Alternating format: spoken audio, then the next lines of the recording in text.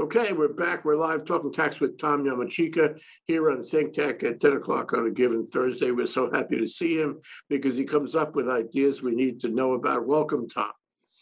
Thanks for having me on the show, Jay. Again. You know, this is one of the great topics, really, is the time tax. The time tax, which is regressive.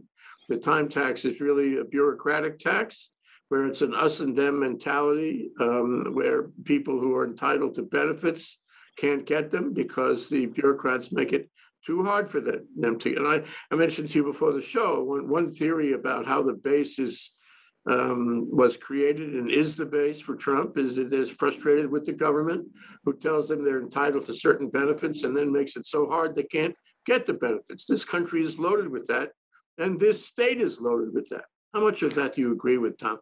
Oh, that's absolutely right. Let me first explain what the time tax is. Not only does the government take our money, but it wastes our precious time. And it does this by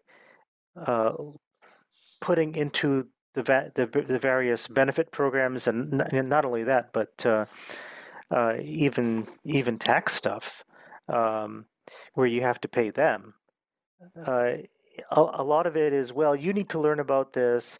You need to acquaint yourself with this. You figure it out, kind of a mentality. And what even if you do, you go down to the state office or whatever office you're going to, and you got to wait, and you got to wait, and you got to wait. All of this leads to drains on our precious time and resources. Let me give you for example. Civil Beats Denby Fawcett told the story of one unemployment claimant who called the unemployment office 22 times. On 21 of those 22 times, nobody answered. On the 22nd, at least the person got through to somebody, and then the guy asked his question, and the person on the other said, "Oh, goodness me, let me talk to a supervisor." And this person's put on hold for an hour. I don't know if he got the answer that he wanted. I would have been disgusted long before then, and I wouldn't have been able to take it. But apparently, this guy did. But it's shameful. I don't think anybody should be subjected to stuff like this. I mean, when the software companies were in their early phases, they used to subject customers to this. I remember, being on hold for 2 or 3 hours, talking to a person in, I don't know, Sri Lanka or Bangladesh or wherever it is, and said, "Okay, I'm going to charge a credit card now, and then please wait for a representative who will answer your question," and then that was another 3 hours. So, fortunately, I think the software companies, by and large, have started to get away from that model, but it still remains in government. Well, it still remains in the software companies. I deal with software a lot. Think Tech uses something in the order of 70 software programs, and we have to make choices. And part of the elements of choice is this company going to respond when you ask for support? And my own feeling is that we the public are responsible to put their feet to the fire. So when they don't provide support, I move on to another company, and I tell them. And hopefully there are a lot of people out there doing that. And hopefully the software industry will recognize that if they don't provide prompt support, courteous support, effective support, not from far away call centers where nobody knows how to answer you. If they don't provide that, they're going to fall behind in the competition, especially now. But this is an us and them mentality. We are going to put as few resources together to help you as possible. We are going to treat you as the enemy. We don't give you aloha. We don't give you any care or concern or help. And I think we have that in Hawaii. It's remarkable. Here in Hawaii, where everybody's supposed to be friendly and aloha, we have lost that. I agree with you. I've had similar experiences with the tax office and many other state and county agencies. They are, they treat you as an adversary, not a client, not a member of the public, not Yeah, a citizen. speaking of the tax office, let me share with you an interesting statistic. The tax office does keep some records on how much of the time it picks up customer service calls. Okay, back in 2015, it was at 50%. So uh, you would call in to their automated system, you'd be put on hold, and what it's and back in 2015, there was a 50% chance you wouldn't be answered at all, irrespective of how long you were put on hold. Okay, so because they didn't keep apparently uh, statistics of how long people were on hold, or if they did keep them, they didn't share them with the public. Well, that assumes you even have a telephone number. You can That's go on true. a number of state agency websites and look in every corner of that website and never find a telephone number. Not only that, but you get a junk email which goes down into nowhere. So they don't want to talk to you. And this is a leadership question. The governor ought to be pounding on this, but the governors have not been pounding on this. If they were going to have an efficient, automated system, okay, at least a little better. But they don't have an automated system that's worth anything, and B, you can't find a number, and C, if you find a number, you wait for hours. What happened to us? What happened to us? What happened to us, Tom? Uh, we we stopped caring, I think, at some point, and we need to go back to that. Uh, the Department of Tax kind of um, doubled back a little bit in terms of answering phone calls. In fiscal 2020, their call answer rate crept up to 82%, which is still not the best, but it's way better than 50. At the same time, though, published guidance that by the department remains scarce, and I've complained about that before in my public writings. So it's still difficult for taxpayers to search for information to resolve the problems that they've got. Now, no article on the time tax in Hawaii would be complete without mention of the obscene length of time that Native Hawaiian beneficiaries remain on the wait list for an award of Hawaiian homestead land. Mm-hmm. Some have been on the wait list for decades. Some of them have died on the wait list. Lots of them have died on the wait list. It took a 2020 Supreme Court decision to, I think, finally make them wake up, because they are going to face some very serious consequences if they don't clean up their act. Well, so you have it on the business side. I mean, I think each side infects the other. If the government doesn't respond to you, then you find that businesses don't care either. And for that matter, if business don't respond to you, then the government doesn't care. We have, a culture crossing the line, and it's a matter of money. If I have a 50% return versus an 80% return, I'm saving money. I'm saving a lot of money. I don't have staff. I don't have to pay anybody. I don't have to train anybody. I don't have to put in the infrastructure to respond to you. And no one really knows how much money I've saved, but just do a proportion. I've saved 30, 40, maybe 45% that way if I go down from 80 to 50. Actually, I don't know why it can't be 100. If you're in business and you're trying to hustle in the competition, you're at 100. That's where you should be. You're not interested in saving money. You're interested in building brand and having people like you. So it is remarkable that we have declined in this way. But let me say, Well, that they're doing a cost benefit analysis to see if that's what they really want to do. The problem with government is that there is no competition. If you want to go to the state and get benefits out of a state program, you go to this designated state agency, and there is no competition with that agency. Well, the period. other thing is, So you go ahead. yeah, so that kind of feeds on the problem. But then when you kind of think about it, the problem is like a regressive tax.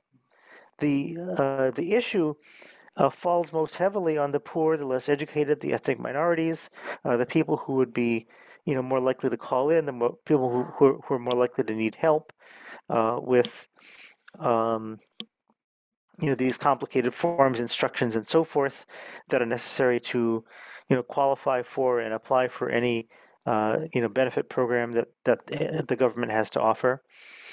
Um, and you're also right in that people face, once that's overcome, there is um, an us versus them mentality at the agencies.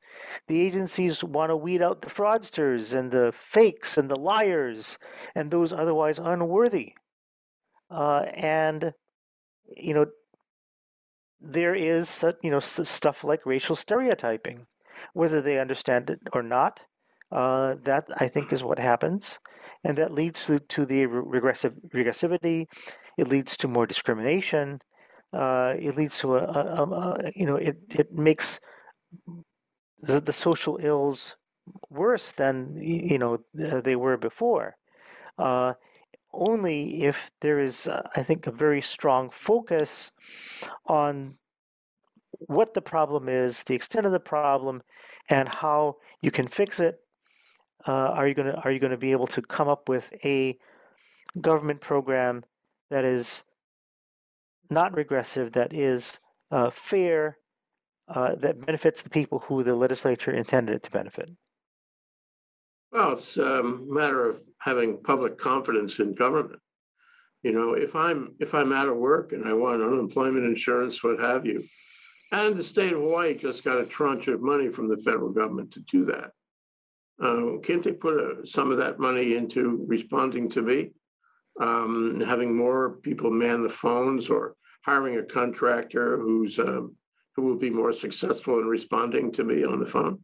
I find it extraordinary that they don't do that. So what you have is all this money, but it's not being distributed equally or fairly or equitably among people who really need it. It seems like the greater the need for these social benefits, the less the government cares about it, because they are not likely to complain. Okay, either he waits for 3 hours, or he stops waiting and says, "The hell with this, I'll find another way." Maybe I will Or that person gives up. Um, there's a quote attributed to Governor Ron DeSantis of Florida, and so he was speaking about his state's unemployment system, which is not that different from ours. Okay, and he said, having studied how it was internally constructed, it was, let's put as many kind of pointless roadblocks along the way so people just say, oh, the hell with it, I'm not going to do that. It was definitely done in a way to lead to the least number of claims being paid out. That's what he said. You believe him? Okay. I believe him. I believe him. I believe it's not only him too. You make it so hard that they give up. And of course, when they give up, something happens. And it is, imagine somebody who has been led to believe that he or she is entitled to benefits, led to believe the government is here to help. But the government doesn't help. You can't even talk to the government, and you don't get your benefits. You give up. How then, this is rhetorical, how then, Tom, do you feel about the government? Do you have confidence in the government? No. And I think, every time a call is not answered, every time a benefit that somebody has been led to believe he or she is going to get disappears and is unavailable and is behind a bureaucratic run DeSantis screen, that person or people lose confidence in the government. After a while, you find the social mesh, is deteriorating. People don't like the government. They don't feel it's part of them or there to help them. And this is not good for our democracy. The government has to respond. It's the first order of priority. What's more, I think, is to mention that this bureaucracy is, just as DeSantis said, intended to screen you out by putting roadblocks in your way. It is a far better thing, don't you agree, to make it simple. Like, what I remember, the tax return form in Hong Kong in a better day was like 1 page long. And it was very simple. It's an easy calculation. Anybody could do it. That's not the case in the United States. So you put these screens out there, and you don't have to. You can just make it simple, really simple, and then catch them on the other end. If you find one that somebody, thing that has been tried in the insurance industry, okay, is that there are government mandated requirements for what we call the FLESH uh, ease of reading score, and there is such a measure, and then the government says that if your insurance policy is going to be acceptable, it's got to have a FLESH reading ease score under a certain amount so people can read it. Why can't they have the same test applied to government forms and instructions?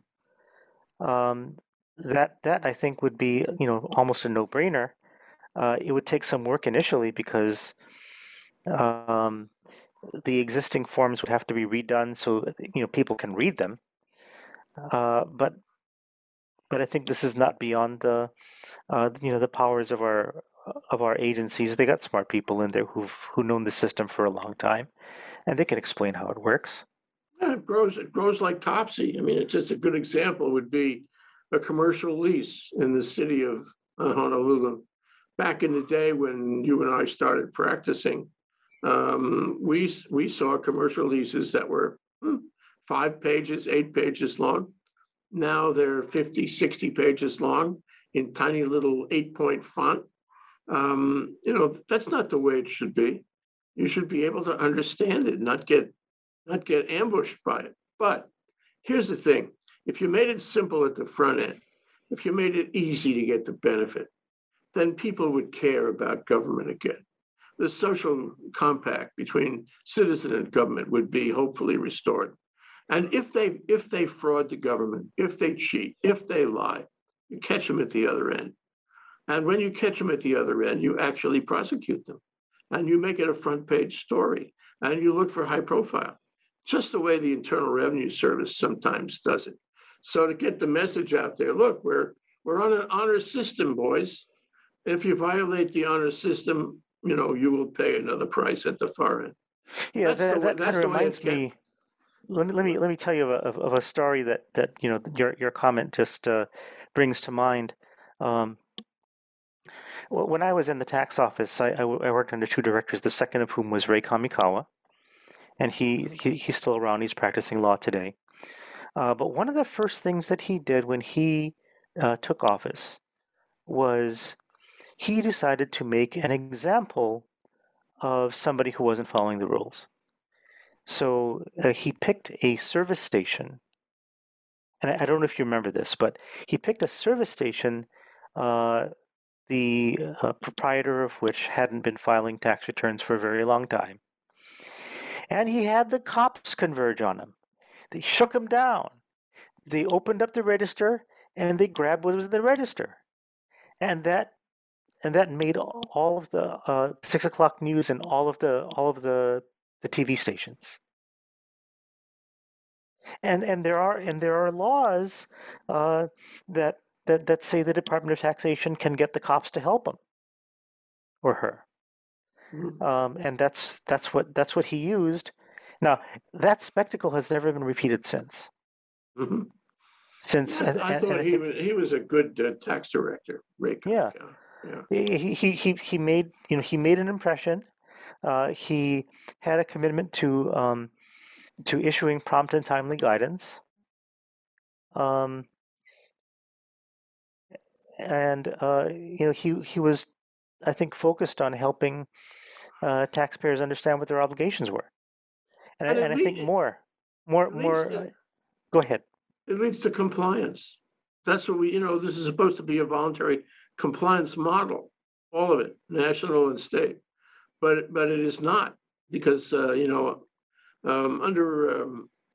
recent interpretations and characterizations and culture points in tax offices, they make it hard for you, and when you do violate it or ignore it, they don't do anything about it. Oh no, And they do. They do. Sometimes a lot more harshly than one would expect. yeah, touche on that. That's true. Yeah. But they just make it hard for you, and then they're not understanding. They're not tolerant. They don't appreciate the issues around a businessman's challenges or a woman's challenges, or for that matter, somebody who is in distress, like during COVID, unemployed.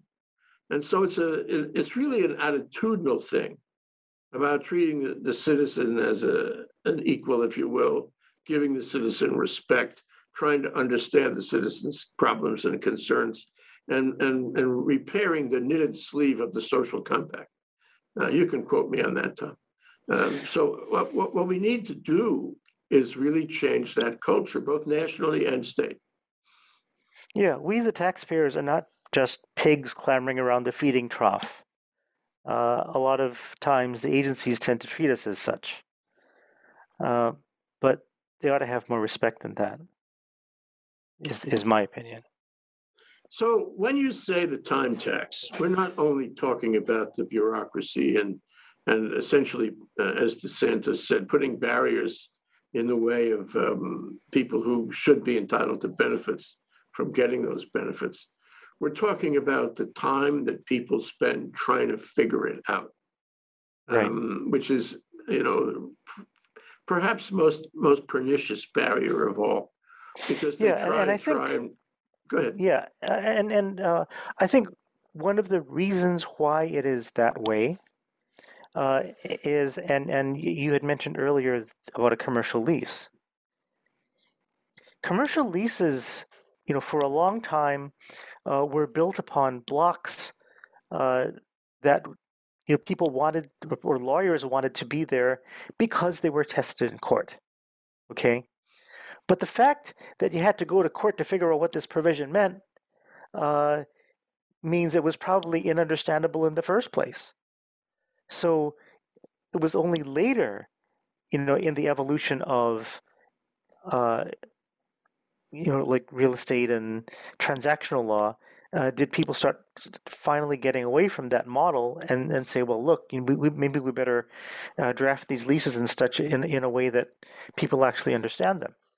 And I think a lot of the programs, the forms, instructions, and so forth, kind of were built on the same model. Oh, let's do this to avoid litigation. Let's do this and word it this way because that language was tested in court.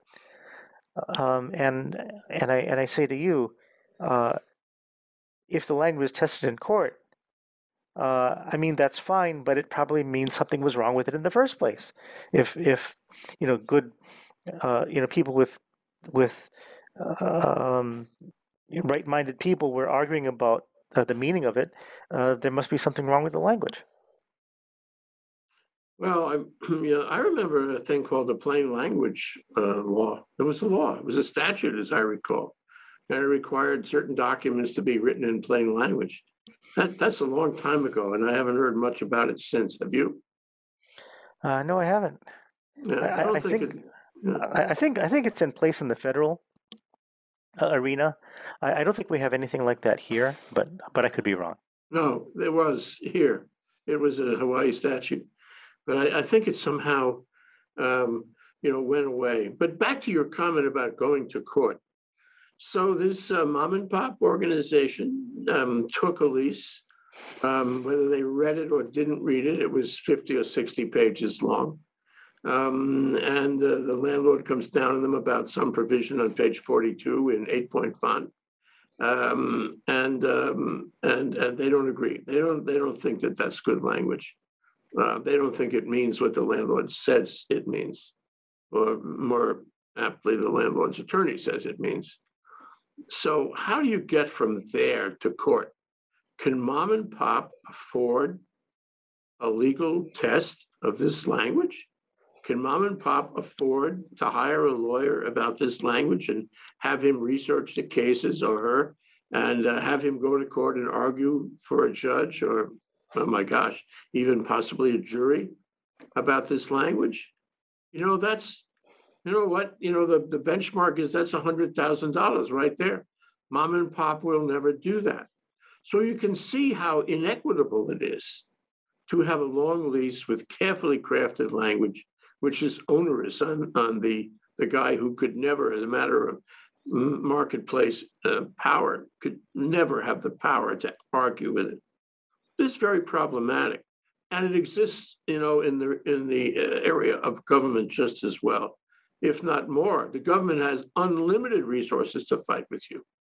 And, the government has leases too, and it has documents and regulations that have the power of law. And what are you going to do about it? You're going to take them to court? You're going to go to the Supreme Court, mom and pop? Think so?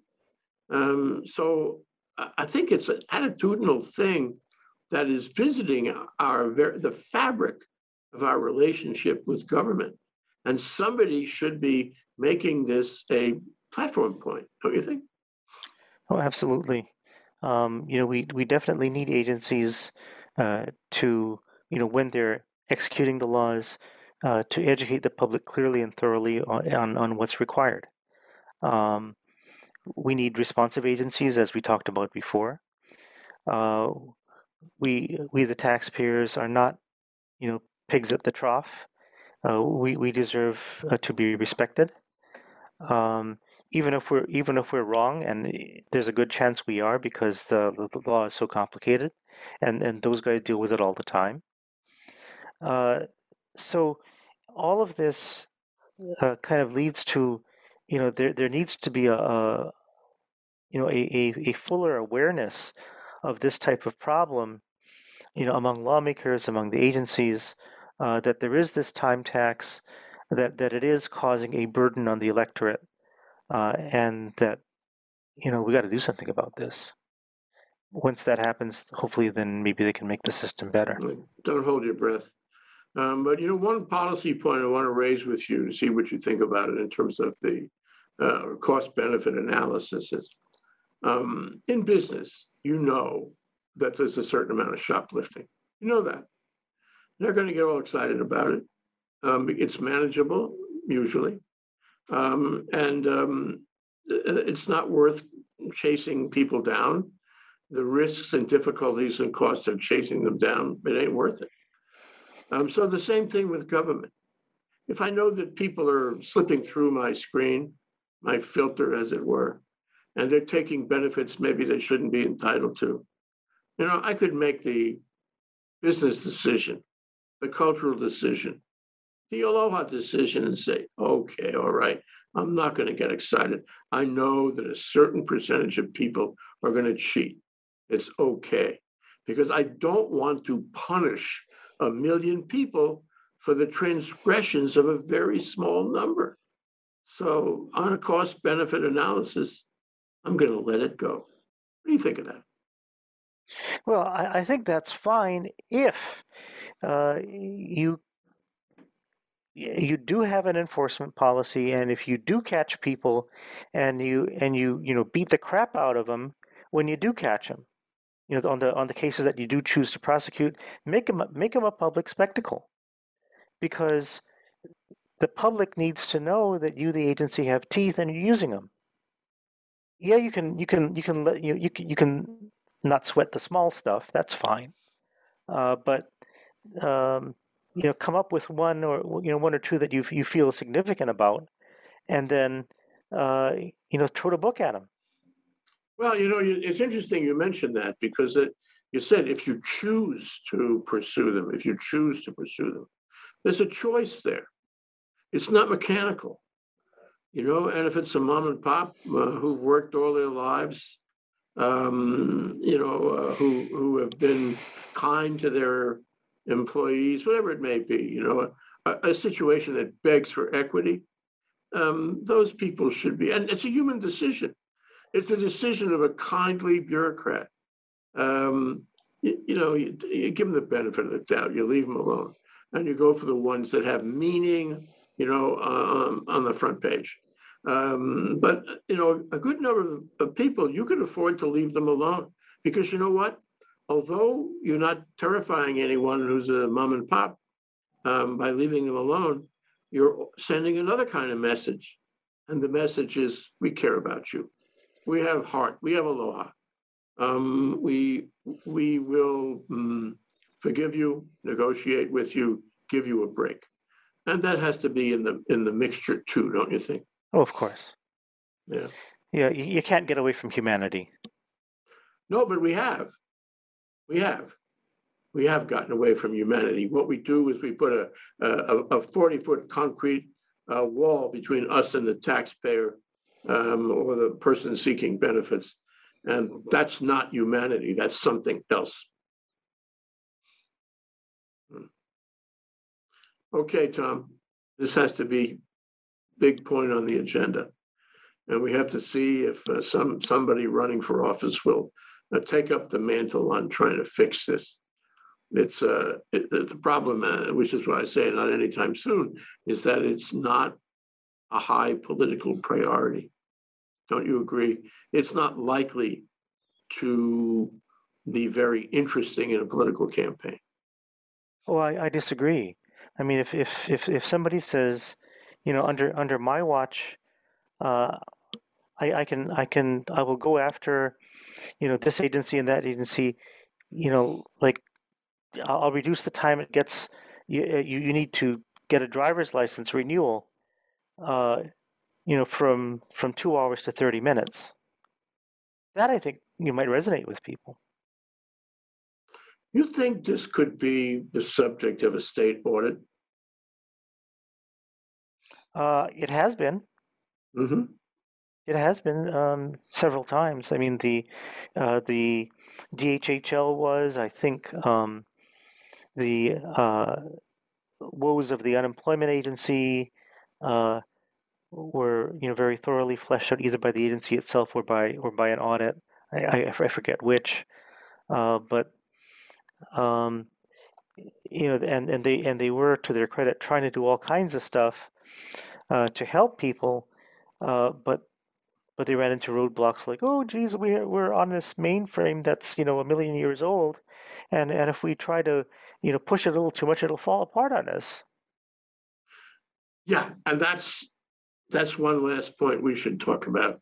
When Neil Abercrombie was governor, and he brought in Sonny Bagwalia to be his special computer guru for the state computers.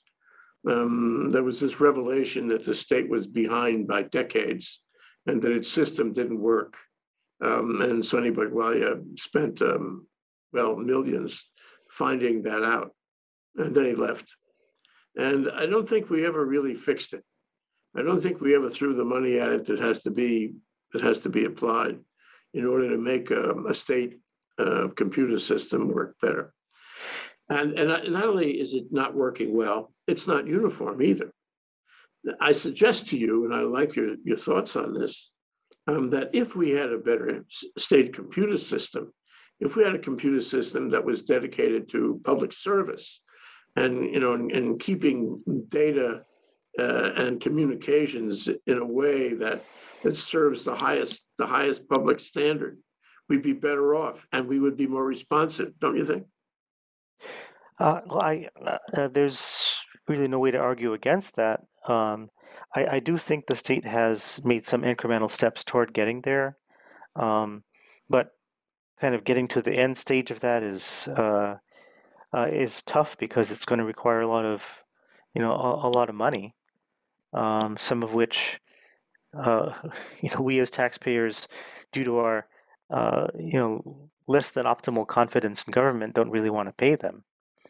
Um, so it is kind of part of a vicious circle. But what we should be doing is we should be increasing the transparency. We should be making incremental steps to get like uniform account system, a uniform um, you know call queue system or whatever you call it, uh, that actually, is fair and can be perceived by the public as such. It's an ongoing thing, though, It's an ongoing It- battle. It's not a question of fixing it today and then letting it go for 20 years again. It's a matter of always keeping your eye on it, always serving the public. Well, thank you, Tom. Tom Yamachika, President of the Tax Foundation of Hawaii. It's so nice to talk to you. Appreciate you coming down. See you in a couple of weeks for more. Aloha. Aloha.